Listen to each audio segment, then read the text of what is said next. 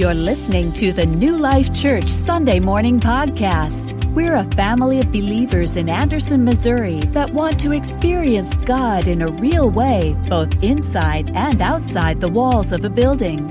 For more Sunday messages, upcoming events, or to get in touch, visit new-life-church.net. We are in Jonah this morning. You're like, well, where's this guy going? It's Palm Sunday. You'll see.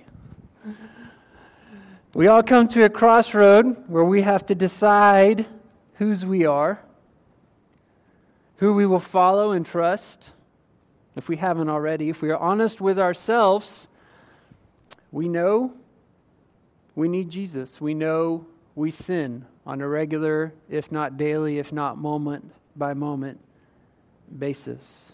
Even if you don't know who Christ is, even if you're searching, even if you're just wondering about this whole thing of faith and religion and what it's all about, if you're honest with yourself, if we are honest with ourselves, we can recognize that we've lied. We can recognize that we've had a moment of sexual immorality at one point in our life, either in thought or action. We've had an impure motive. We have wasted the treasures, the talents, time that God gives us to manage. But the question is what does it take, what will it take for us to realize how weak and helpless we are? Must God hurl a storm at us and toss us into a stormy sea to get our attention like He did with Jonah? To get to a place where we cry out to God, acknowledging that He is God and we are not. By the way, that's one of the only two certain things in this life, right? That He is God, we are not, and that we're all going to die. So we should get to know Him. He is sovereign. We are definitely not. We are weak, and He is strong. Then out of humility, offer Him a sacrifice and praise of thanksgiving that He is who He says He is. Only He can save us, not anything we do or can do. As if it is on us, we've got no hope. There is nothing to sing about. We do this for nothing. But praise God, I can 100% conviction say that He is who He says He is. He is God, and He has already paid the price for our salvation. A couple of weeks ago, we had 3 defining principles on what our response should be to God's turbulent mercy. Do you guys remember this? God's turbulent mercy. A mercy that can look like a stormy sea. A mercy that can look like getting even tossed off of the boat and into the stormy sea. And the first of those 3 principles was this: when we are in a self-induced storm because of our sin, I'm going backwards and forwards. Y'all, give me a second here. Turbulent mercy, 3 points. We should reject the futility of turning to idols when in a storm instead of embrace Christ. I know I could have looked on the screen, but if I didn't know where I was in my notes, we should just go eat. Some of you may want to do that anyway. Okay, back on track. The second principle, we need to shift our focus to Christ and off of ourselves. Point being, I just messed up. Not about me, it's about Him. Shifting our focus off of ourselves to Christ, as Jonah did. The beginning of Jonah, we see how Jonah was fully self-centered. Could care less about what God wanted him to do. In fact, did the exact opposite. Could care less about the lives of the pagan settlers that he was on the ship with. And then the third principle being this: to remember that the mercy of God will rarely look like what we think or want it to. But in the end, in hindsight, whether we get to see that picture here on earth or in our future eternity with Him, it will always be better than we can imagine. If you have been here during this series, you recall Jonah taking multiple steps down when God specifically called him to get up. Get up out of bed. Get up. Go up to Nineveh. But instead, Jonah went down to Joppa to take a ship down to Tarshish. He went down into that ship, and then he went further down into the ship, into the belly of it, fell asleep. Sailors, captain of the ship, woke him up. Get up, pray. Here's the pagan captain saying, you get up, you should pray to your God. An unbeliever calling Jonah to do what a believer should be doing. And then he gets tossed overboard and went down again further into the depths of the Mediterranean Sea.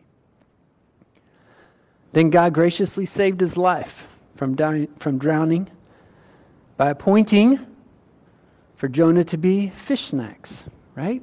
A great fish came and swallowed him. One more step down for Jonah, only this time God ordained it, down into the belly of the fish. A step that God caused him to take. When God mercifully hurled that storm onto the sea, he accomplished a few things that we know of. First, to begin to shift Jonah's focus off of himself to others and eventually to God. Second, salvation for the pagan sailors, though they had to sacrifice the things of this world, their cargo, their livelihood, their reputation, they gained eternity. Third, to punish Jonah for his disobedience. And fourth, he appointed a salvation for Jonah, salvation of sorts, put that in quotes, by fish, using Jonah's punishment for good. The good for the salvation of the sailors, the good for not just allowing Jonah to die. So that fifth, as we will see today, to bring him to a place of humble repentance. This morning we see that Jonah is finally beginning to settle on the ocean floor of his prideful anarchy against God. Would you stand with me if you're willing and able while I read our passage this morning? You're welcome to read along with me if you want. We are in Jonah chapter 1, verse 17, the very last verse of chapter 1, and we'll go through verse 9 of chapter 2. The Lord appointed a great fish to swallow Jonah, and Jonah was in the belly of the fish 3 days and 3 nights. Jonah prayed to the Lord his God from the belly of the fish. I called to the Lord in my distress, and he answered me. I cried out for help from deep inside Sheol. You heard my voice. You threw me into the depths, into the heart of the seas, and the current overcame me. All your breakers and your billows swept over me. But I said, I have been banished from your sight, yet I will look once more to your temple. The water engulfed me up to the neck. The watery depths overcame me.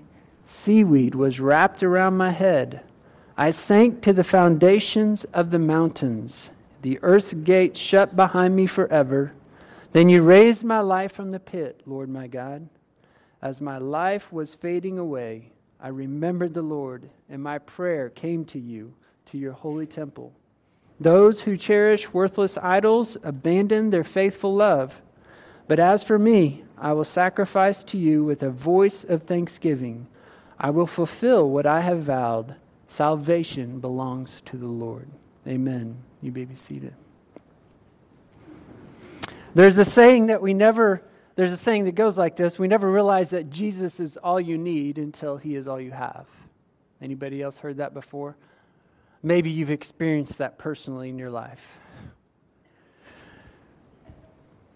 We oftentimes don't realize that Jesus is all we need until we are brought to a place of knowing that he is all that we truly have.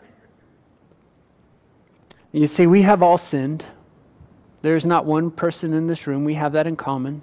Whether you know Jesus Christ as your Savior or not, we all have that in common, that we have all sinned. We have all disobeyed God in one form or fashion. We have taken those steps down and further down. We have chased idols in response to our disobedience, like Jonah did. Trying to be distracted, trying to find comfort. And yet the problem is inside us. The sin is inside us. But through God's sovereign and turbulent mercy, we may find God hurling storms into our life like He did Jonah. Storms in our lives, most of us aren't going to set sail across the sea like Jonah did. Some of you may have.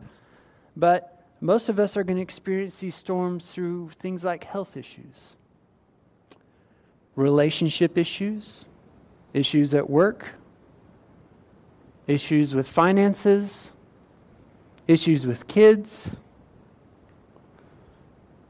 maybe other things. Storms that God will sovereignly allow to come into our life if we induce them on ourselves through our disobedience, and other times storms that He uses to test us, to grow our faith. And God will allow us, ordain us to get tossed overboard. And while it seems cruel and sounds cruel, and this is where a lot of people will say, well, how can a loving God do this? Or how can a loving God allow this? It's because He loves us that He does. Because He desperately wants to have our attention and our heart. Because He knows that by only us giving Him His heart, are we truly saved? Can we truly experience the peace and joy in this life that He will freely give us?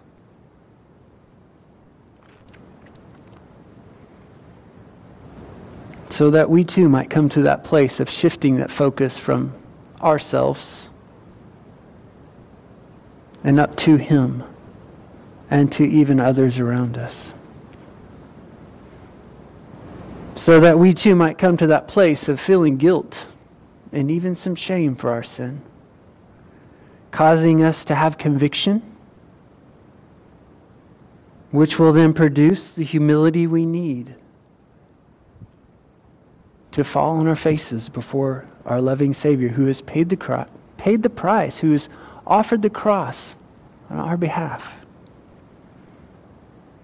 And so that we come to that place that we have no doubt that Jesus is all we need. You see, we move on with life. We do the next thing. We get distracted and we're doing things and we forget that He is all that we need. Some of you even this morning are sitting here thinking about what you're going to do after church already. What you could have done yesterday that you didn't. Oh, the sun's out. I've got to do this, this, and this. And yet, God is most concerned with your heart and your attention. And yes, it doesn't mean we ignore our jobs or our chores or being a good steward of what He's given us. But how do we invite Him in to that part of our life? You see, He's already there. So Lord, how can I accomplish this chore while meditating on a promise of yours? Or how can I do this for your glory instead of for my sake, so I can go relax, or so I can get this done and I'll look good, or so-and-so will get off my back so the chore's done, or whatever our reason is. It is in and through the places that God takes us that He becomes more real to us. It is in and through the places God takes us that He becomes more real to us. He is most concerned with our heart for Him. See, God is our loving Father. Our sin does disappoint and grieve Him, as it should. He paid the most expensive thing that could ever be paid, the death of His Son, the broken intimacy and fellowship with the Son while His Son was on the cross, paying for all the sin that He did not commit. Our sin. If somebody laid down $10 billion for you on your behalf, to cover everything that you might ever need, every debt you've ever had, everything that you know. And then they just said, forget you. Wouldn't we feel disappointment? Wouldn't we feel some grief in that? Lack of appreciation, lack of gratitude, lack of thankfulness in that? But see, God punishes us to bring us back to Him when we sin. And He's not a God who's snickering and laughing that, getting to shoot the lightning bolts at us along the way, like, rubbing His hands together, waiting to shoot the next one. Nehemiah and I play a game every time I leave the house where we shoot I love you at each other as we're walking out the door, as I'm walking out the door to leave. It's not like God's sitting there with His lightning bolt finger ready to go, waiting and laughing to punish us. It's a I love you, so I'm going to do this. I would far rather you love me through your obedience and me never to have to do this. He is our loving Father. And we see this in the story of Jonah. God did all of these things to Jonah to bring him to a place of humility to where he would finally pray to the Lord his God, as we see in the first verse of chapter 2. God is so concerned with our heart that He will send storms, great fish, and move mountains for the hearts of His children. Approximately today, Palm Sunday, I don't know the exact date, around over 2,000 years ago, Jesus wept with compassion for Jerusalem, for the coming storm God would hurl at them because of their disobedience and sin. Luke 19 gives us this account. As Jesus approached and saw the city, He wept for it, saying, "If you knew this day what would bring peace, but now it is hidden from your eyes. For the days will come on you when your enemies will build a barricade around you, surround you, and hem you in on every side. They will crush you and your children among you to the ground. And they will not leave one stone on another in your midst, because you did not recognize the time when God visited you." Because they did not recognize that Jesus was there, their Savior, God in flesh, walking among them. And Jesus didn't go, that's what you get. He wept for them. We see that compassion coming out of Him for the discipline that was coming. And He does the same for us. Perhaps you're in the middle of a storm right now.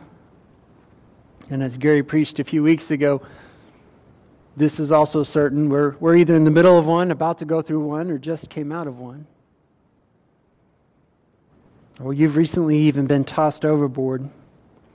If you have a relationship with Jesus Christ, I can confidently say it is for His glory and your benefit, regardless for the reason of the storm. Nobody has the testimony of things were going well, life was perfect, I was getting promoted, I was making the money, my kids were behaving, my marriage was good, and I grew so much in my faith. I just was so sold out. No, we don't do that. Because when things are going great, we start thinking, I got this. This is about me. That focus shifts from off of God back to ourselves. So God, in His grace and turbulent mercy, will send those storms, send those opportunities for us to be tossed out of our comfort zone for our sanctification, the cleansing and purifying of our old self, so that we might become more like Him. He is mighty to save, however unconventional it may seem to us. For Jonah, he became fish food. If you don't know Jesus Christ as your personal Savior, this trial or storm that you might be facing or feeling or going through is most likely God trying to tap you on the shoulder and say, look to me. Look to me. I have eternity in mind for you. I love you. While you are still sinning and still rejecting me, I went to the cross and paid for your sins. Will you turn from the fleeting pleasures of this earth, the alcohol, the media, the temptations, the career, the money that are going to leave you empty? They might feel good and work for a little bit, but I promise you, they will dry up. Turn from them. Turn to me. Turn to Jesus. Say yes to Him. Call to the Lord in your distress, as Jonah did in verse 2. God will answer you. He is faithful to listen. He is faithful to answer when we cry out to Him in distress. There is not one account in Scripture that God doesn't. The psalmist will say, it feels like you're not. And then I will still choose to follow you. And then God answers. Not always on our timetable. Because honestly, our version of the timetable is pretty messed up. And yet while we're in the trouble, while we're in the trial, in the storm, He supplies us what we need. He supplies the peace that we need, the hope to press on, the brothers and sisters in Christ to pray for us and come alongside us. That's why we do church. To be there for each other. So when somebody says, how can I pray for you? Tell them. You know what? I need more wisdom. Who doesn't always need more wisdom? There's a prayer request every time. Right? I need to understand better how much God loves me. Who doesn't need to know that every time? Me? All of you. Raise your hand. All you. Yes? Okay. I could go on. There is always something we can pray for each other on. And if nothing comes to mind, just say, you know what? God saved me. Praise Him for that. Praise Him for saving me. We always have something that we can encourage each other with, pray for each other with. Call out to the Lord as David did in Psalm 18, 5-6. The ropes of Sheol entangled me. The snares of death confronted me. I called to the Lord in my distress. I cried to my God for help. From His temple, He heard my voice. And my cry to Him reached His ears.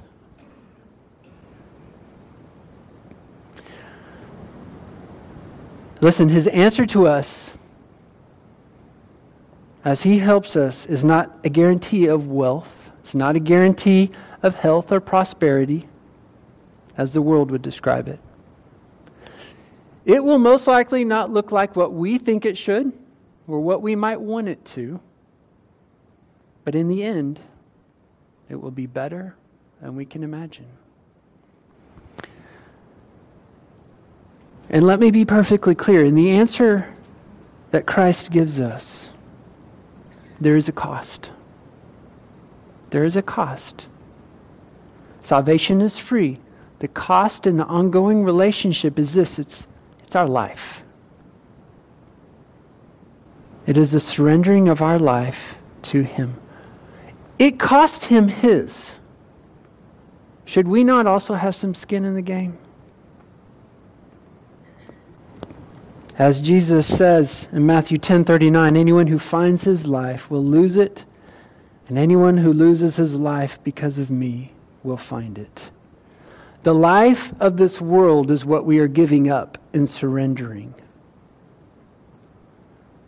The empty, fleeting pleasures of this world so that we can embrace the eternal love and pleasures that God desires to give us.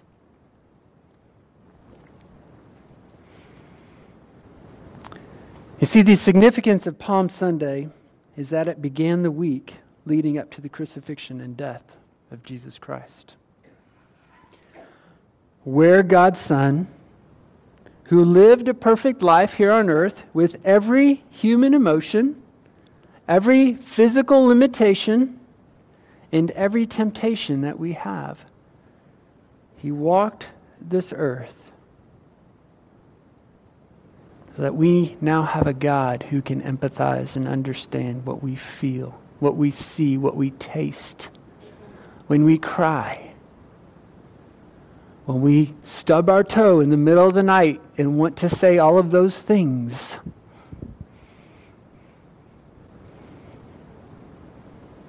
Don't you think Jesus stubbed his toe? I do. We forget about the humanity that he had and experienced. He knows that temptation. Wham! Whoo! There was a movie where the guy was like, father, mother, uncle, brother, sister. I love that line.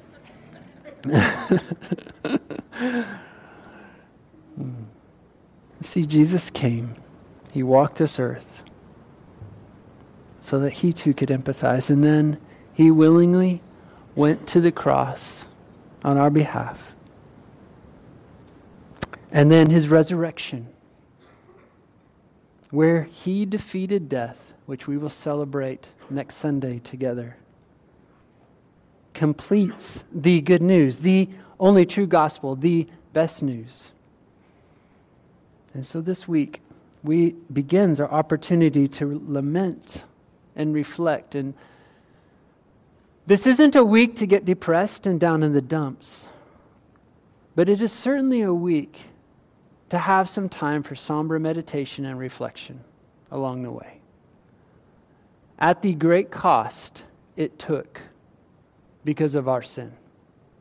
My sin, your sin.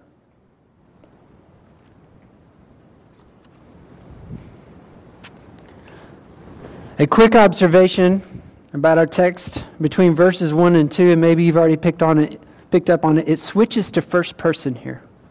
So far it's a story about Jonah, and then we get to his prayer in verse 2, and it is Jonah speaking. And some believe that this is evidence for Jonah either writing the book or definitely providing the content of the book. I also believe that as well. Who else would know what he prayed in the belly of the fish, right? Not the plankton or the fish. They're not talking about it. They're probably freaked out. There's a dude in here with me. Next, in verse 3, Jonah, in his humbled and sanctified by fish digestion state, recognizes that it is God doing this to him. You threw me into the depths, into the heart of the seas, and the current overcame me. All your breakers and your billows swept over me. It's easy to spot somebody who is in a humble place, as Jonah is here. They've given up on playing the blame game. You know that game that we all play when we don't want to own our part. You're never going to control the other person in what they do. You are 100% responsible for your part. And the bummer is most of the time we can't even fix ourselves on our own. Actually, all the time. We need Jesus to help us fix ourselves. But we should absolutely 100% every time own our part. So in confrontations, parents, here's a quick tip for you. You got 2 kids, co-workers, maybe you're not a parent, however this applies to you. 2 kids at each other. The goal is to bring each child to a place of saying, what is your part in this? What is your sin in this disagreement? And you need to own that and ask God to help you with that, forgive you with that. And so that then you can go humbly to the other person, whether they've offered it or not, and can repent. Husbands, wives, same thing. What is your part? Quit pointing your finger at the other person. God's responsible for them. God's got them. What is your part? Own it. Confess it. Ask for God's saving mercy to help you not continue it. Jonah is in this place. He is owning it. He is recognizing where he is at. Jonah continues praying in verse 4, "But I said, I have been banished from your sight, yet I will look once more toward your holy temple. The water engulfed me up to the neck. The watery depths overcame me. The seaweed was wrapped around my head. I sank to the foundations of the mountains. The earth's gates shut behind me forever." The imagery of the wording here is profound to me.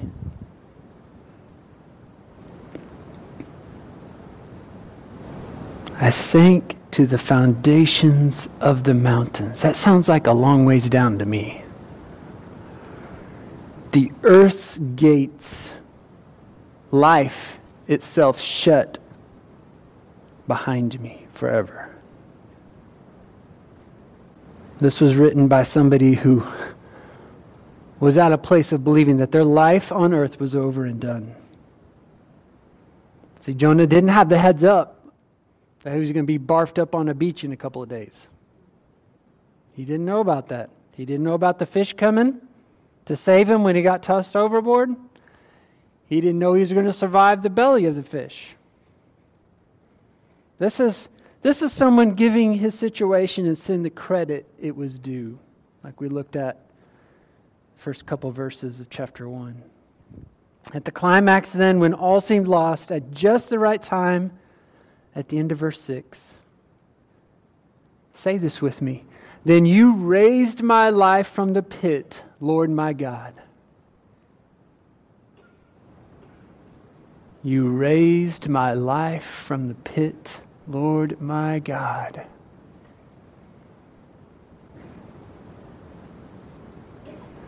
This is what we celebrate. This is our hope. This is our salvation. This is the best news.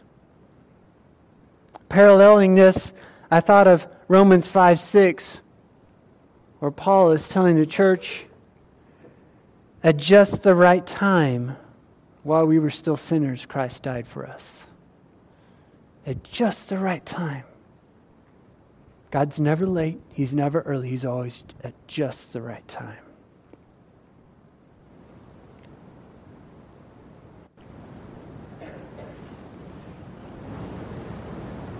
The breakers and the billows are the waves. If you've been in the ocean or if you've been in a wave pool or of some sorts and you get out of rhythm and they just keep going over you.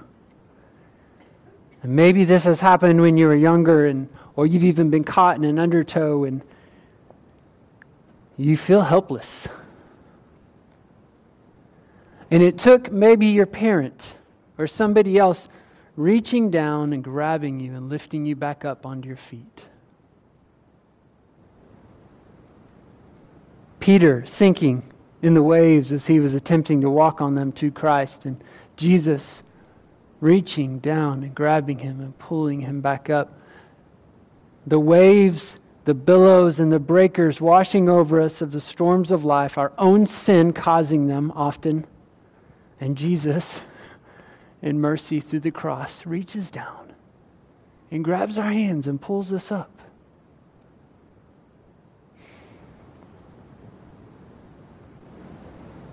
As my life was fading away, verse 7, I remembered the Lord, and my prayer came to you, to your holy temple. Those who cherish worthless idols abandon their faithful love. But as for me, I will sacrifice to you with a voice of thanksgiving.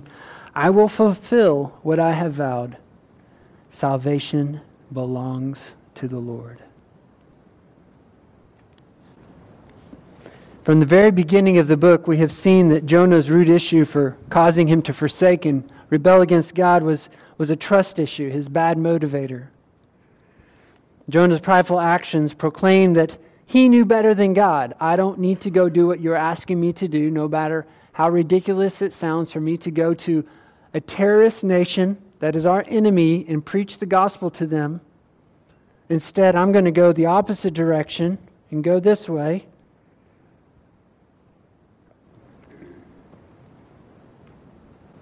And we do the same when we live a life contrary to what God desires for us. I believe in verses 8 and 9 that we see a key to overcoming that trust issue in the form of idols. Jonah's idol was himself, thinking that he knew better than God, so I'm going to go my own way and do my own thing. Idols are not just the wooden and stone statues that we think of. They're anything that would distract us or tempt us to turn from God. Netflix, your phone, social media, school, kids, you got to do it. But getting the best GPA for the GPA's sake is an idol, as opposed to doing your best for God's glory, letting the grades land where they may. Career, a good marriage, all of these things, not all of them, but several of these things are good things. But how quickly we can take a good thing and it become an idol to distract us.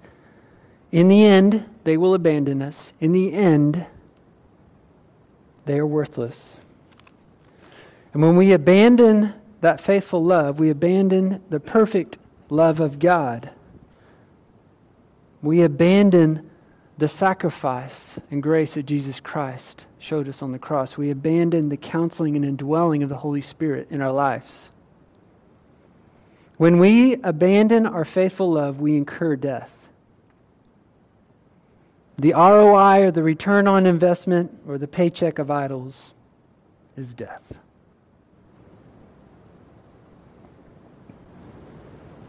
So that's principle one, if you want to call it that. When we abandon our faithful love, we incur death. And then we see that Jonah offers God sacrifices of thanksgiving. A sacrifice of thanksgiving after he was just in the storm, tossed overboard, thought he was going to drown, eaten by a fish, hanging out in the belly of the fish, offering God a sacrifice of thanksgiving with no hope that his physical life is going to be spared. A thankfulness for who God is, what he has done, what he promises to do. I love what Webster says about thankfulness and gratitude. It says this: a lively sense of good received.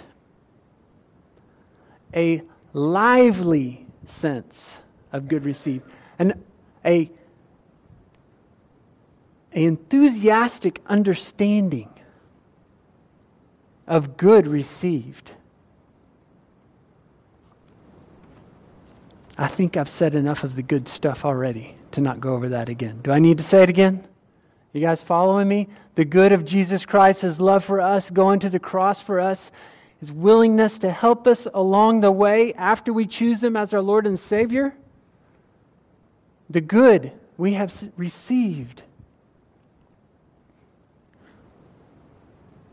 And then Jonah at the end says, thus remember that salvation is from the Lord. We need to preach the good news of the gospel to ourselves. First thing, every day. Throughout each day. At the end of the day.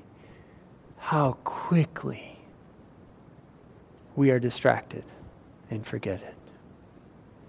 If we trust in him as our Lord and Savior, if you don't know him, as delicious as that food is, knowing him is more important.